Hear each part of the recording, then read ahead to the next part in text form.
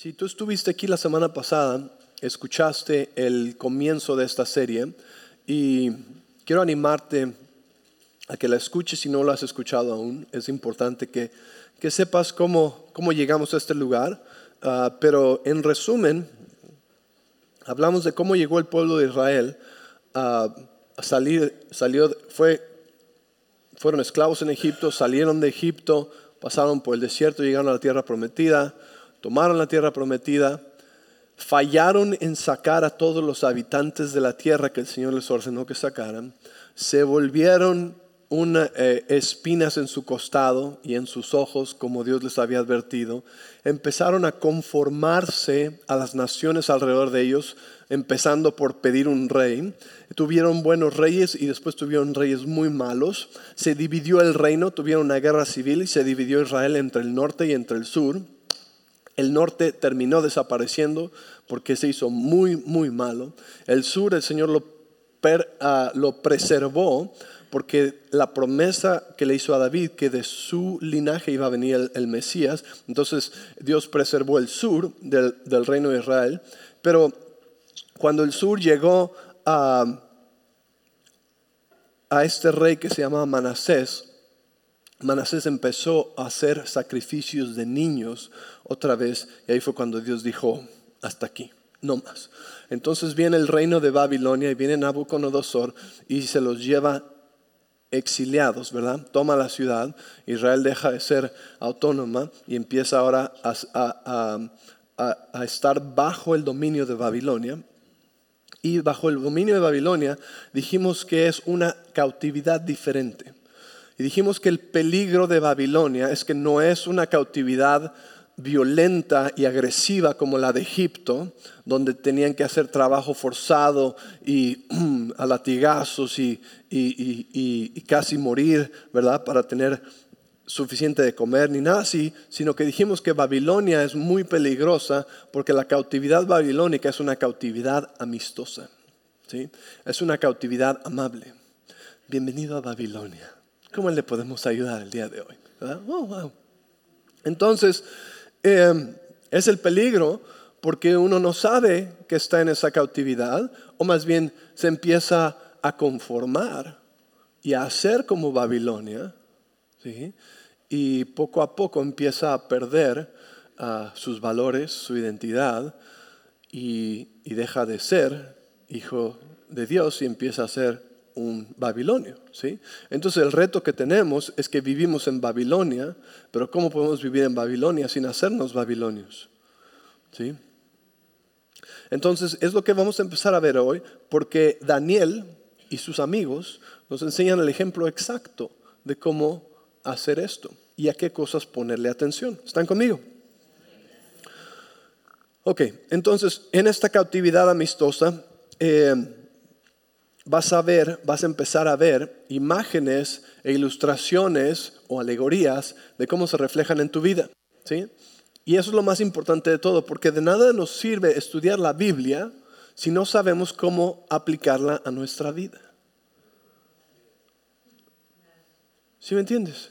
Esas son las razones por las que yo empecé a enseñar la palabra de Dios, porque estaba yo cansado de escuchar sermones que no tenía yo ni idea de qué tenía que ver con mi vida, cómo yo puedo aplicar eso, qué tiene que ver, ¿sí? Y toda la palabra de Dios, la Biblia misma nos dice que toda la palabra de Dios nos sirve para instrucción, ¿sí? Para darnos sabiduría, para enseñarnos, debe ser aplicable a mi vida. De otra manera, estoy simplemente teniendo una lección de historia, ¿sí? Tengo conocimiento y tengo religiosismo, pero si no sé cómo aplicarla a mi vida, pues entonces, ¿de qué me está sirviendo? No voy a crecer espiritualmente. Y es una de las cosas que siempre hemos sido muy claros aquí en Vida, es que sepamos cómo aplicar la palabra de Dios a nuestra vida. Que cuando tú vengas el domingo no vengas y solamente escuches algo que te sientas bien, sino que te lleves algo con lo que te puedes relacionar, ¿sí? Y necesitamos mantenernos en la palabra de Dios, porque no podemos simplemente ahora darnos cosas con las cuales relacionarnos, pero que no tienen nada que ver con la Biblia. No, es la palabra de Dios que tiene poder.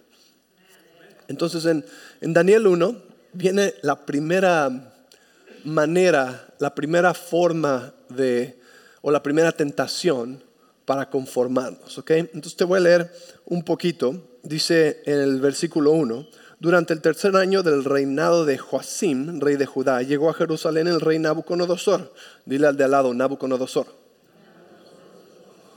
Muy bien, ok. De Babilonia, y la sitió. El Señor le dio victoria sobre el rey Joacim de Judá y permitió llevarse algunos de los objetos sagrados del templo de Dios. Así que Nabucodonosor se los llevó a Babilonia y los puso en la casa del tesoro del templo de su Dios.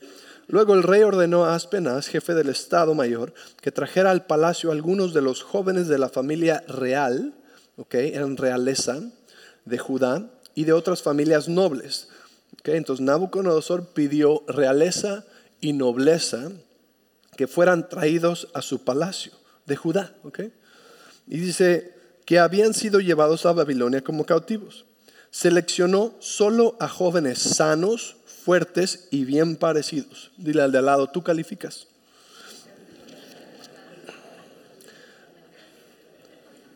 Asegúrate de que sean instruidos en todas las ramas del saber, que estén dotados de conocimiento y de buen juicio, y que sean aptos para servir en el palacio real. Y enseña a estos jóvenes el idioma y la literatura de Babilonia. Entonces lo que está sucediendo aquí, quiero decirte rápidamente, es que inmediatamente Babilonia nos dice claramente lo que Babilonia valora, que es la apariencia externa y el conocimiento. ¿Sí? El intelecto y la apariencia externa. ¿A poco no vivimos en un mundo donde la apariencia externa y el intelecto es lo más valioso para todos? ¿Verdad? Todo el tiempo. ¿Cómo? Y si no me veo bien por aquí, entonces debe haber algún filtro y alguna aplicación que me haga ver mejor. Y el énfasis y todo está, ¿verdad?, en la apariencia externa. No estoy diciendo que vengamos a la iglesia despeinados y en pijama, ¿ok? No estoy diciendo eso. Pero lo que me refiero es que Babilonia hace muy claro, ¿sí?, lo que valora, lo más importante. ¿Qué es lo más importante para el Señor? Es el corazón, ¿verdad? El corazón, porque la salud del corazón determina, ¿sí?, lo que sucede por fuera. Entonces, él dice, si están guapos, fuertes, y son muy inteligentes, entonces esos son los que yo quiero aquí en el palacio real. Y le dice, y aparte quiero que les enseñes a ellos mi cultura. Entonces el punto de Nabucodonosor era atraer a los de mejor apariencia, ¿sí?, y culturizarlos a la cultura de Babilonia, ¿sí? O sea, qué bueno que son inteligentes, ahora quiero que que obtengan mi cultura. Después dice el verso 5, el rey les asignó una ración diaria de la comida y del vino que provenían de su propia cocina. Debían recibir entrenamiento por 3 años y después entrarían al servicio real. Ahora, si pueden poner la mesa de la comida de Nabucodonosor, por favor. Ahí está, ¿verdad? Más o menos así eran la comida, ¿verdad? A mí no se me hace muy rico eso. Yo creo que si hubiera empanadas y quesadillas y tacos y gorditas, entonces sería más tentación, ¿verdad? Pero bueno, en ese tiempo, esa era, la comida de la mesa del rey, ¿verdad? Y eso es lo que les ofrecieron. Entonces, otra vez, ¿verdad? No es la idea de que te llevaron a la prisión, ¿verdad? Y ya estás encadenado y ahora te van a servir esa cosa asquerosa que ves en las películas que es como un ¿verdad? O sea, no hay nombre, es solamente esa cosa horrible y te la tienes que comer. Eso es comida de prisión, comida de cárcel. Esto no es comida de cárcel, ¿verdad? Entonces vienen a Babilonia, ¿verdad? Y no es un maltrato lo que les están dando. Les están diciendo, miren, les vamos a dar de la comida del rey, ¿sí? Porque queremos que se pongan más guapos y más fuertes, ¿sí? Y más inteligentes. Y los queremos tratar muy bien, ¿verdad? Ahora quiero que notes algo. Solamente habla de Daniel y sus 3 amigos.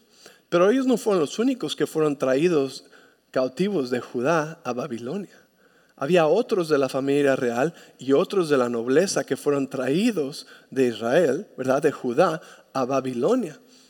Pero solamente estos 4 son de los que habla la Biblia. Y vamos a ver por qué. Y dice, Daniel, verso 6, Daniel, Ananías, Misael y Azarías fueron 4 de los jóvenes seleccionados. Fíjate, 4 de los seleccionados. O sea que hubo mucho más seleccionados, ¿sí? Pero ellos fueron 4 de los seleccionados de Judá.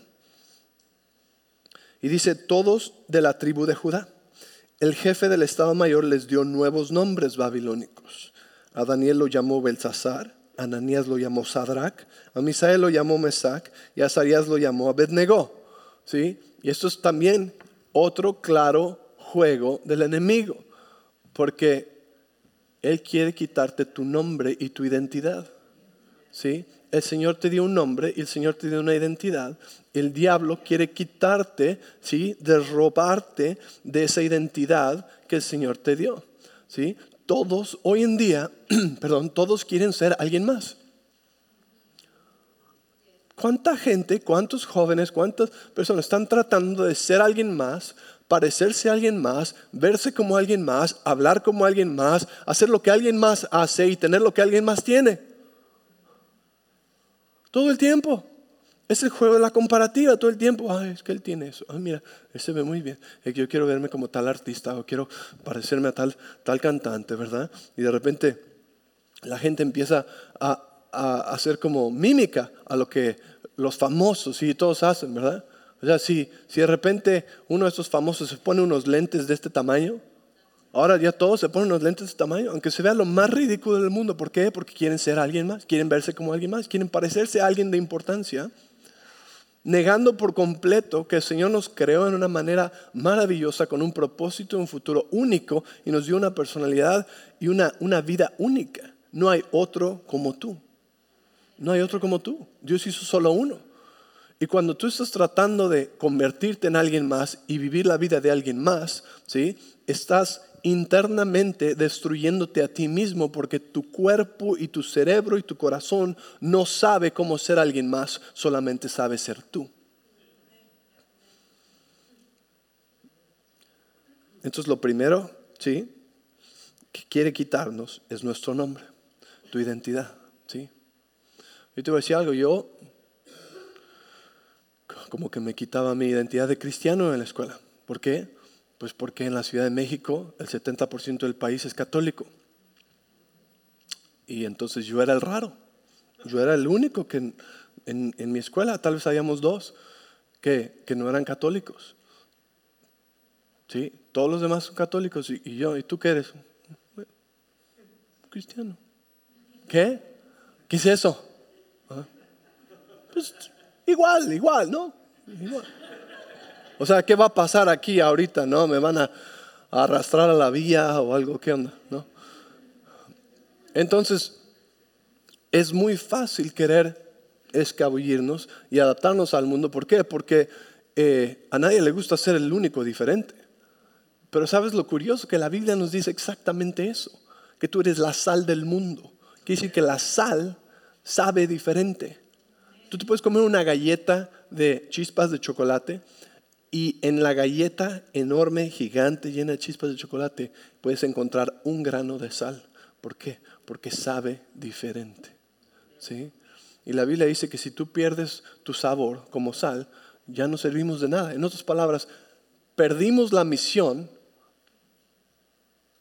cuando ya no sabemos diferente. El diablo quiere quitarnos nuestra identidad y quiere decirte, no, tú eres mejor siendo otra persona. Mira a ellos son exitosos. Vístete como ellos, habla como ellos, haz lo que ellos hacen. ¿Sí? Dice verso 8, sin embargo, Daniel estaba decidido, di conmigo, decidido. Otra palabra que usa ahí es determinado.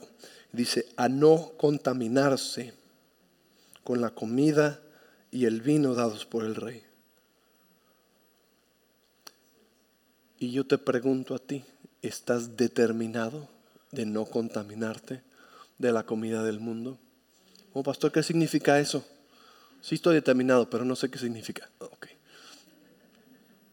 Sí, porque lo que no significa es que no vamos a estar en el mismo lugar con los inconversos. Eso no significa.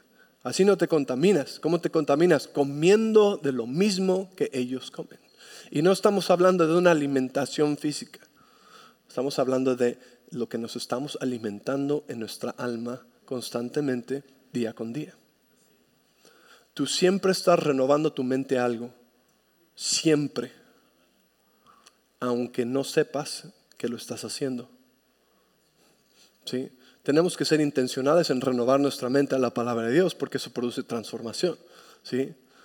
Pero si no estás renovando tu mente a nada, o piensas que no estás, sí lo estás, solamente que es involuntariamente. ¿Y a qué estoy renovando mi mente? A lo que sea que te está rodeando, a lo que sea que te está hablando, a lo que sea que te está inundando y que le estás prestando tu atención.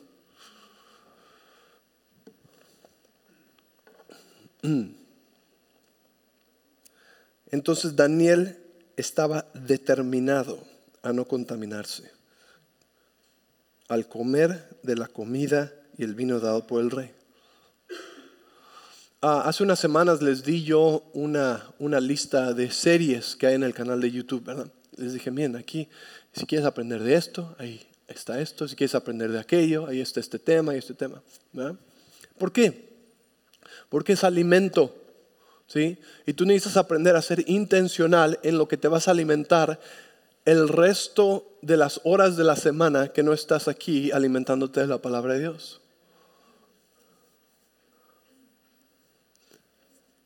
Tenemos tanta información que nos está gritando todo el tiempo, en los comerciales, en el internet, en las aplicaciones, en el trabajo. Todo el tiempo, ¿sí? Nos está entrando información. Y necesitamos tener cuidado con lo que dejamos, ¿sí? Que nos afecte. Obviamente tenemos que ir al trabajo, tenemos que ir a la escuela, tenemos que convivir con el mundo hasta cierto aspecto, pero necesitamos ser bien intencionales de qué nos estamos alimentando cada día. ¿Sí? De otra manera, no nos vamos a dar cuenta que hemos estado comiendo de la mesa del rey Nabucodonosor. No estoy hablando de nuestro rey, estoy hablando del rey Nabucodonosor, del rey de Babilonia. ¿Sí? Porque Babilonia tiene un plan, es quitarte tu nombre, quitarte tu identidad y darte de su comida. Ahora, ¿por qué no quisieron comer de esa comida?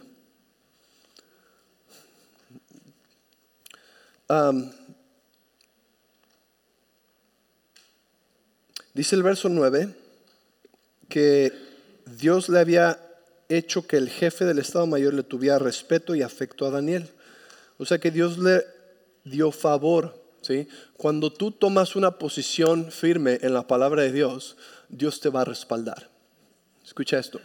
Cuando tú te paras firme en la palabra y determinas no vas a comer de la comida del mundo, Dios te va a respaldar.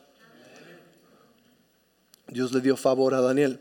Y lo que pasa en los siguientes versículos es que Daniel le dice, mira, yo sé que a ti te van a cortar la cabeza si nosotros nos vemos más pálidos y obviamente no queremos que te corten la cabeza, ¿sí?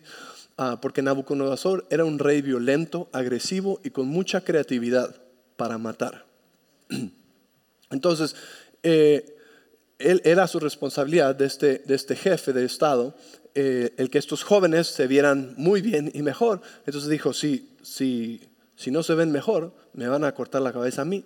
Entonces Daniel le dijo, mira, hagamos una prueba por 10 días, ¿sí? Y por 10 días nosotros vamos a comer nuestra comida y tú vas y los demás que coman lo que tú les quieres dar. Y si al final de 10 días nosotros no nos vemos mejor, entonces pues vemos, ¿no? O sea, hizo un reto con él, ¿verdad? Puso a Dios en la línea. Creyó al Señor. Dijo, ok, Señor, pues nosotros, esto va a ser un milagro porque son puras frutas y verduras, ¿sí? O sea, no es, imagínense, si esto fuera literal, no, estaríamos en un muy mal lugar, porque el no poder comer tocino otra vez o comer carne asada que eso sería. Entonces esto no es literal, ¿verdad? Esto es alegórico, es una ilustración, ¿verdad? Pero él le dice, por 10 días vamos a comer solo vegetales. Ahora, no son solo vegetales, quiero decirte algo, ¿okay? Aquí esta palabra vegetales se refiere a cualquier cosa que crece de una semilla. Entonces su dieta no solamente tenía brócoli, gracias a Dios, sino que estos hombres tenían también frutas y cierto tipo de granos, ¿okay? En su alimentación. Probablemente hasta algún tipo de pan, no sé. Pero Entonces, si tú eres vegetariano, no te emociones. La Biblia no respalda ese sistema de comida. Esto no se trata de la comida. Esto se trata, escúchame bien, esto se trata de no conformarse al mundo. Eso se trata de no traicionar la palabra de Dios. Porque una de las cosas que vieron en esa foto, que era real, ¿sí? Era el puerco. ¿Okay? Y en ese tiempo, en el Torá, decía que no debían comer de ese tipo de carne, porque entonces se contaminaban. Y estos hombres conocían la palabra de Dios, conocían el Torá. Y la palabra les dijo les dice que no se desvíen a la izquierda y a la derecha. En Josué 1:7 dice: sé fuerte y valiente y ten cuidado de obedecer todas las instrucciones que Moisés te dio. No te desvíes de ellos ni a la izquierda ni a la derecha, y entonces tendrás éxito en todo lo que haces. Eso es Josué 1:7. Yo estoy seguro que Daniel sabía lo que Josué 1:7 decía, ¿sí? Lo que la Biblia decía. Yo estoy seguro que él sabía, ¿sí? Esa enseñanza que les había sido pasada. Entonces, cuando vienen y le dicen: ok, vas a comer de la comida del rey, le dice: y aquí hay cosas pues que en tu Biblia te dice que no comas. Pues él dice: lo siento, pero no. Ahora, él estaba poniendo su vida en la línea. Tuvo que ser muy valiente para decirle: nosotros no vamos a comer de eso, porque fácilmente hubieran dicho: ok, pues adiós. Entonces Daniel y sus amigos estaban actuando como tú y yo tenemos que aprender a actuar, como muertos.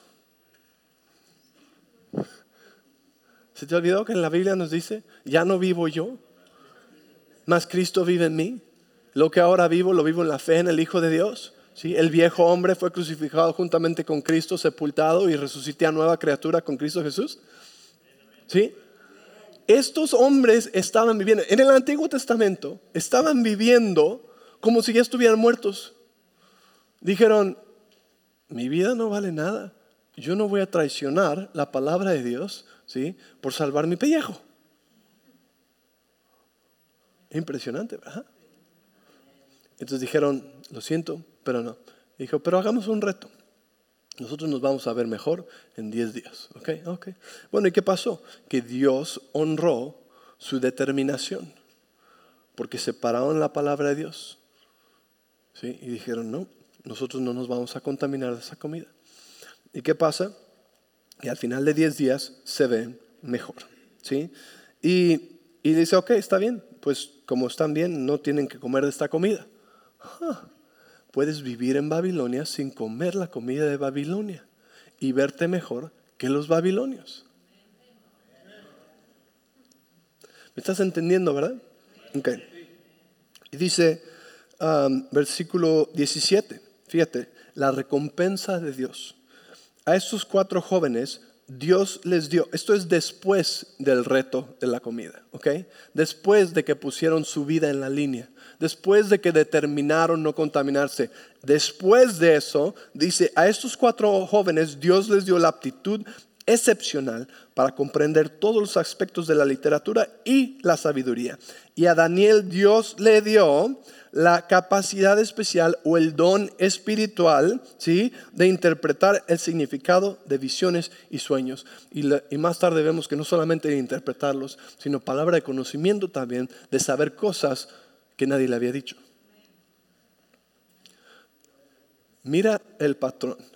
Ellos tomaron un riesgo de ser diferentes, de no traicionar a su Dios y a la palabra, ¿sí?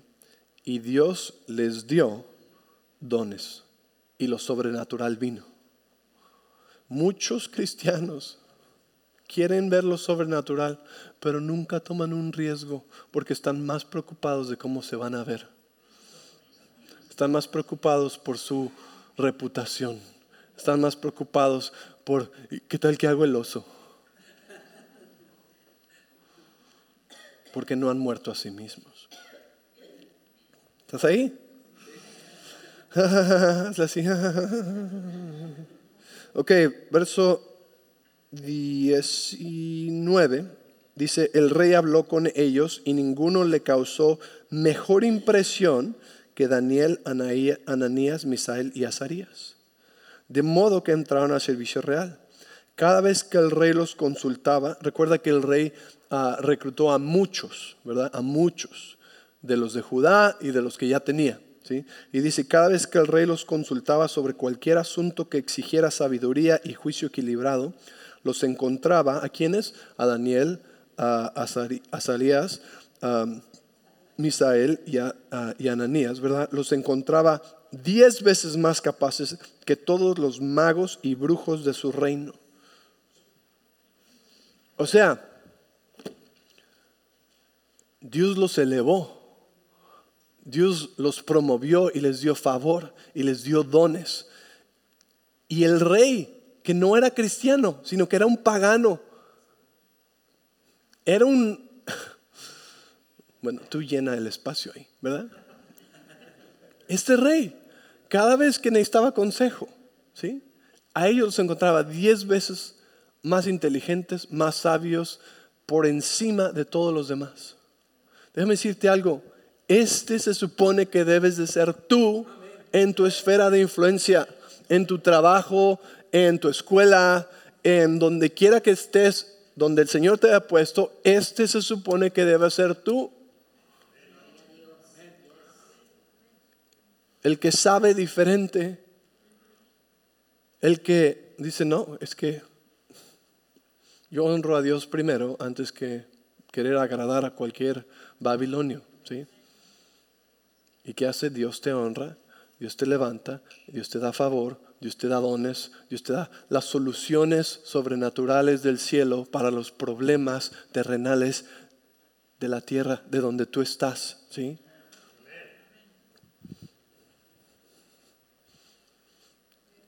Ese debe ser tú, ¿sí? La solución para tu escuela la debes tener tú.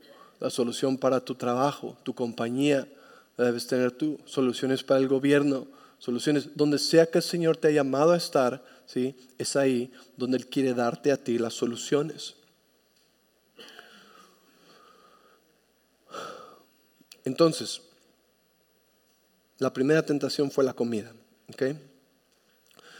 En Proverbios 4:27 dice, no te desvíes, mantén tus pies lejos de seguir el mal. Salmo 119:11 dice, he escondido tu palabra en mi corazón para no pecar contra ti. Necesitamos esconder la palabra de Dios en nuestro corazón para que cuando vengan estas tentaciones, ¿sí? Te pregunta alguien, oye, ¿tú qué piensas del aborto?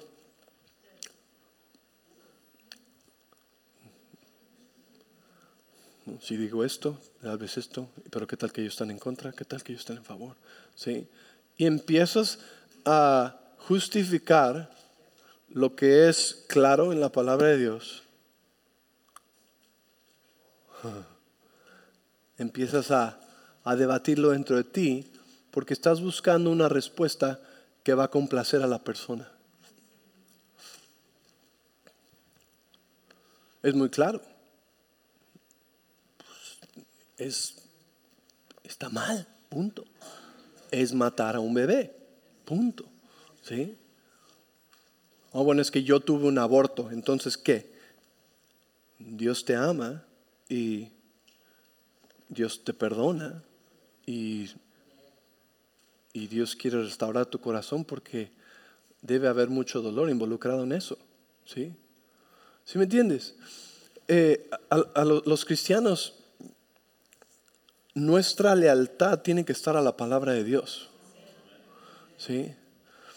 Y el mundo a veces piensa que o les odiamos o les afirmamos. Una de las dos. Pero no es ninguna. Porque a causa de la palabra no les odiamos. Pero a causa de la palabra tampoco les podemos afirmar en su pecado. ¿Sí me entiendes? Pero a causa de la palabra sí podemos darles las buenas nuevas. Que Dios les ama.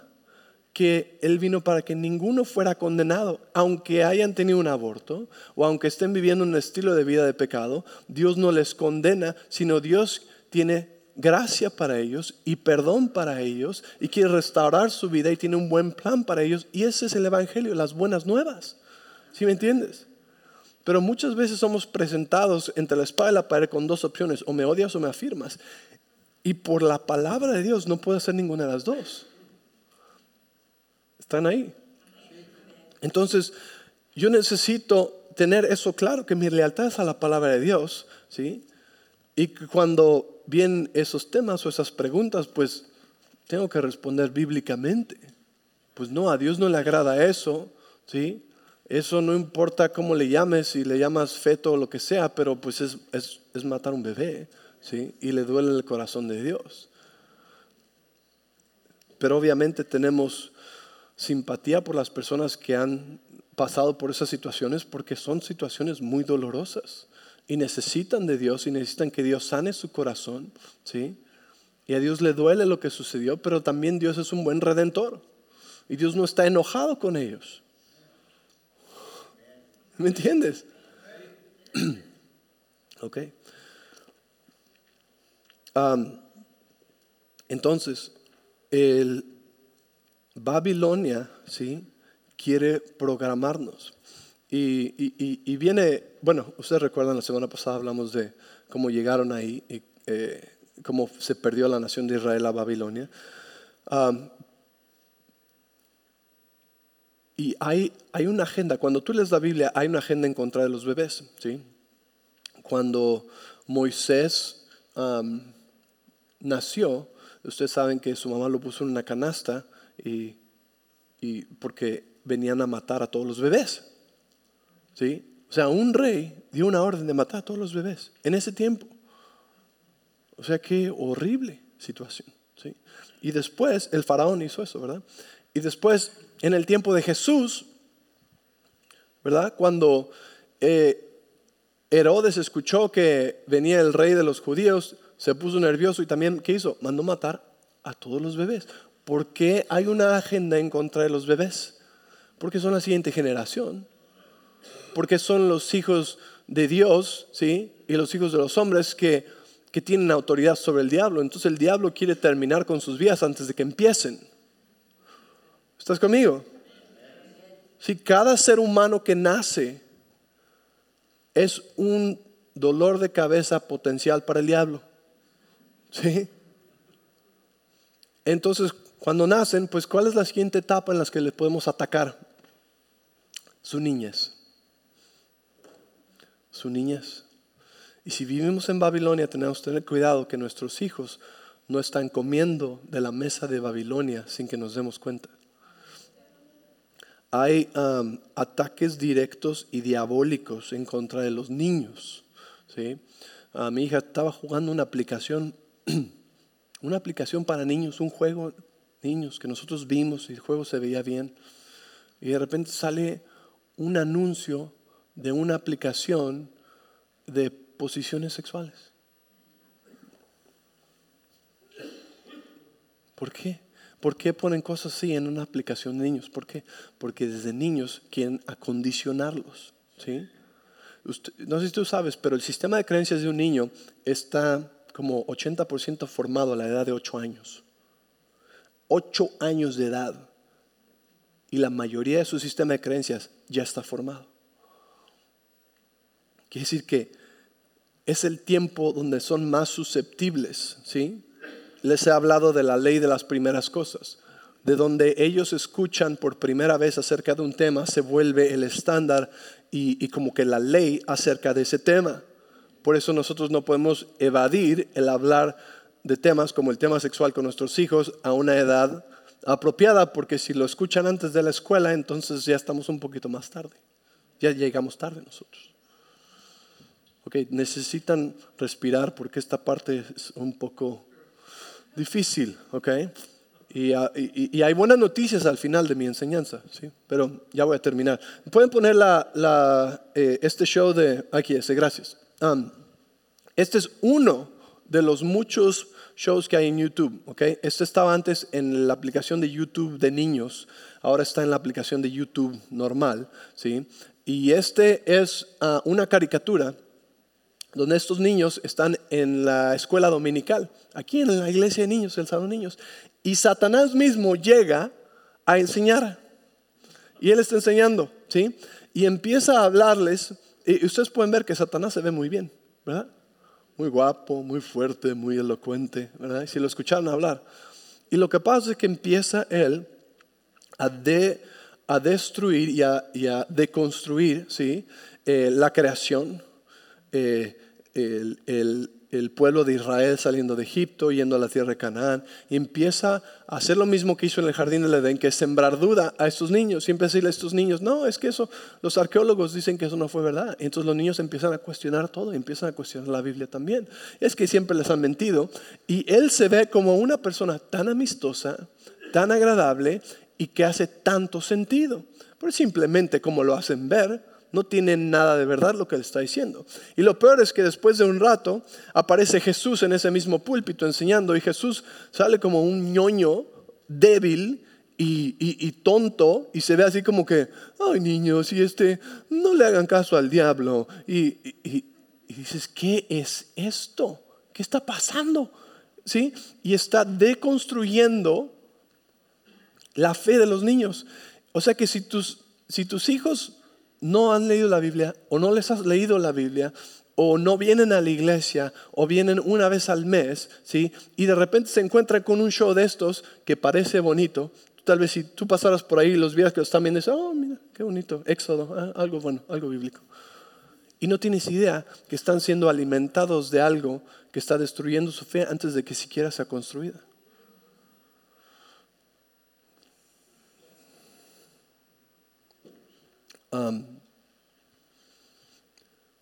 Esto puede afectar la vida de un niño para siempre. Y esto es uno de muchos, ¿sí? Tenemos que tener cuidado qué es lo que están viendo nuestros hijos. Yo sé que el iPad a veces es la mejor niñera del mundo. Ajá. Y no hay condenación ni juicio para nadie. Seguro todos lo hemos hecho en algún punto u otro, ¿verdad? Ay, aquí toma el iPad, déjame 2 segundos para respirar. Pero tenemos que tener cuidado incluso con eso. ¿Por qué? Porque el diablo se viste como ángel de luz. La que sigue. Este es uno que acaba de salir en Amazon Prime. Se llama Has Been Hotel. ¿Okay? Esta historia es igual de asquerosa y horrible. Porque cuenta la historia de Lucifer como la víctima. Lucifer era un ángel lleno de creatividad, lleno de gozo, y estaba en el cielo. Pero los ancianos del cielo le tuvieron miedo porque él pensaba fuera de la caja. Él pensaba de una manera muy moderna y tenía ideas muy creativas. Así que lo echaron del cielo y lo echaron al infierno. Y fue a la tierra. Y sigue la historia. Y ahí mismo en esa historia, mientras están haciendo a Satanás como el bueno. O sea, si tu hijo no supiera nada de la Biblia y empieza a ver este show, ¿sí? O los jóvenes, incluso los jóvenes, que muchos no leen su Biblia tampoco, ¿sí? Y no saben la verdad, empieza a ver esto, va a decir, ay, pues a mí se me hace que Dios y Jesús son los malos, pobre Satanás. Eso es lo que te lleva a pensar este tipo de cosas, ¿sí? ¿Por qué? Porque hay un ataque directo en contra de nuestros niños. Hay un ataque directo por sus mentes. Jesús dijo, de los niños es el reino de los cielos, ¿verdad? Dejad a los niños venir a mí. Hay una guerra por los niños. Pero no solamente son los niños. Un adulto podría empezar a ver a esto y empezar a pensar lo mismo. O todos los videos en YouTube de alguien que se ve muy elocuente y tiene muchos hechos científicos y cosas basadas en decir de que la Biblia es una tontería. Y empiezas a entrar por ese. ¿Y qué estás haciendo? Te estás alimentando de la mesa de Babilonia. ¿Sí? Y entonces esto es horrible. Horrible, horrible, horrible. Y es un ataque en contra de los niños. ¿Okay? Entonces tenemos que tener cuidado de este tipo de cosas. Porque pueden causar mucho daño, especialmente si nuestros hijos no saben mucho de la Biblia, de la creación, cosas básicas. Entonces yo te pregunto, ¿tú crees que es suficiente venir a la iglesia 2 horas a la semana? O sea, imagínate con qué estamos compitiendo nosotros. Bien, estás aquí, tu hijo tiene una lección de 1 hora, tal vez el miércoles también viene a la noche de familia, gloria a Dios. Pues son 2 horas a la semana, comparado con todas las demás donde quiera que están. Hay una edad de niños que están más expuestos que ninguna otra edad. al principio están más cubiertos, ¿verdad? Están contigo. Están en casa, tú los proteges más, pero conforme van creciendo van teniendo más libertades, ¿verdad? No podemos estar encima de ellos todo el tiempo, ¿verdad? Y bueno, al menos en su edad de jóvenes todavía están viniendo a la iglesia contigo, pero también ya están siendo expuestos en la escuela pública 8 horas al día, en un ambiente sobre el cual no tienes ningún control y está peor que jamás hoy en día, ¿sí? Donde está bien tener un grupo satánico, pero no un grupo cristiano de oración. Ese es el mundo escolar en el que vivimos hoy, donde quitan libros de historia y prefieren enseñarles posiciones sexuales. Ok, está. Te les dije que esta parte iba a estar así de que... Pero necesitamos saber estas cosas. Ok, entonces tu hijo ahora está en la escuela. Entonces, ¿qué quiere decir? Tienes que ser más intencional ahora en instruirles, en llevarles, en traerles a la iglesia, en darles seguimiento, en tener un devocional diario, en hablar con ellos acerca de la palabra y estas cosas. ¿Por qué? Porque no podemos competir con 8 horas al día, ¿sí? En un ambiente donde no hay influencia de Dios. Y nuestros hijos, miren, yo he escuchado a mucha gente decir, es que mis hijos son misioneros al mundo y está bien, van a estar bien en la escuela. Sí, hay algunos que son más fuertes que otros, ¿okay? Pero todos tienen diferentes personalidades. Mis hijos no son misioneros al mundo, mis hijos son mis discípulos primero. Y necesitan ser mis discípulos primero para entonces poder ser misioneros al mundo, ¿sí? Entonces necesitamos saber también, lo que es para nuestros hijos, lo que no es para nuestros hijos, cómo cuidarles, cómo ser intencionales con ellos. Y después viene la otra edad, que es la de los jóvenes adultos. Y los jóvenes adultos están en una situación donde ya son adultos. Me refiero a adultos porque legalmente son adultos, pero ahora escogen, pues si no quieren no ven a la iglesia. Y no solamente están en la universidad, que es el peor de todos los ambientes, ¿sí? El ambiente más humanista que pueda haber, pero también está en el trabajo. Entonces, ¿de dónde se están alimentando la mayoría del tiempo? No de la palabra, ¿sí me entiendes? De lo que nos alimentamos más es lo que más va a tener influencia sobre nosotros. Y siempre estás renovando tu mente a algo, aunque no sabes que lo estás haciendo. Por eso tenemos que ser más intencionales en alimentarnos de la palabra, en escuchar. Y cuando escuchas algo difícil, ¿qué dice la Biblia? Necesitamos ir a la Biblia. ¿Qué dice la Biblia acerca de esto? No sé, ni cómo encuentro, no sé. Hay tantos libros que hago. Ven y pregúntale a alguien aquí. ¿Sí me entiendes? No estamos solos. Ya voy a terminar. ¿Estamos bien? Vivimos en Babilonia. Y necesitamos ser exitosos en no convertirnos en un babilonio por vivir aquí. En Daniel capítulo 2, y solamente hasta el capítulo 2 vamos a llegar el día de hoy, y ya voy a terminar con esto. En el capítulo 2 sucede otra cosa sobrenatural. Nabucodonosor, el rey Nabucodonosor, tiene un sueño que le sacudió tanto el tapete que dice, ok, necesito que llamen a todos los magos, a todos mis consejeros, quiero que me vengan a decir qué significa el sueño. Y dijeron, ok, ¿cuál fue el sueño? Y les dice, no. Tú tienes que saber cuál es el sueño y después me das la interpretación. Y le dicen, hey, nadie puede hacer eso, ¿cómo crees que vamos a saber cuál es el sueño? Dice, dinos el sueño y entonces te lo interpretamos. Y dice, no. Si en verdad tienen poder para saber la interpretación, necesitan entonces también demostrarme que tienen poder para saber cuál fue el sueño, porque de otra manera me van a inventar algo. Y dice, y si no, los corto en pedacitos. Santo Dios. Y de hecho, nadie pudo saber el sueño, así que van a matar a todos. Y llega este representante del rey con Daniel y le dice, Daniel, pues lo siento, te vamos a cortar en pedacitos porque el rey dijo eso. Y Daniel dice, ¿por qué estamos reaccionando de esta manera tan agresiva? Y le explica lo que pasó y Daniel le dice, déjame hablar con el rey. Daniel va con el rey y el rey le dice al rey, dame tiempo, dame un poquito más de tiempo y yo te voy a decir lo que significa el sueño. Una vez más, Daniel poniendo su vida en peligro. Bueno, y al cabo, ¿qué? Iba a morir si no, de todas formas, ¿no? Pero ese era un hombre que estaba acostumbrado a no valorar su vida tanto, ¿sí? Y a poner a Dios primero. Y Dios ya lo había respaldado anteriormente, así que dijo, Otra vez, dame una oportunidad. Va con sus amigos y dice, hey, vamos a orar. Sadrach, Mesach, Abednego, vamos a orar. Y necesitamos saber cuál fue ese secreto del rey. ¿Okay? Entonces van, oran y en esa noche Dios le da a Daniel en una visión el sueño del rey. ¿Okay? Entonces Daniel regresa con el rey y le empieza a decir esto.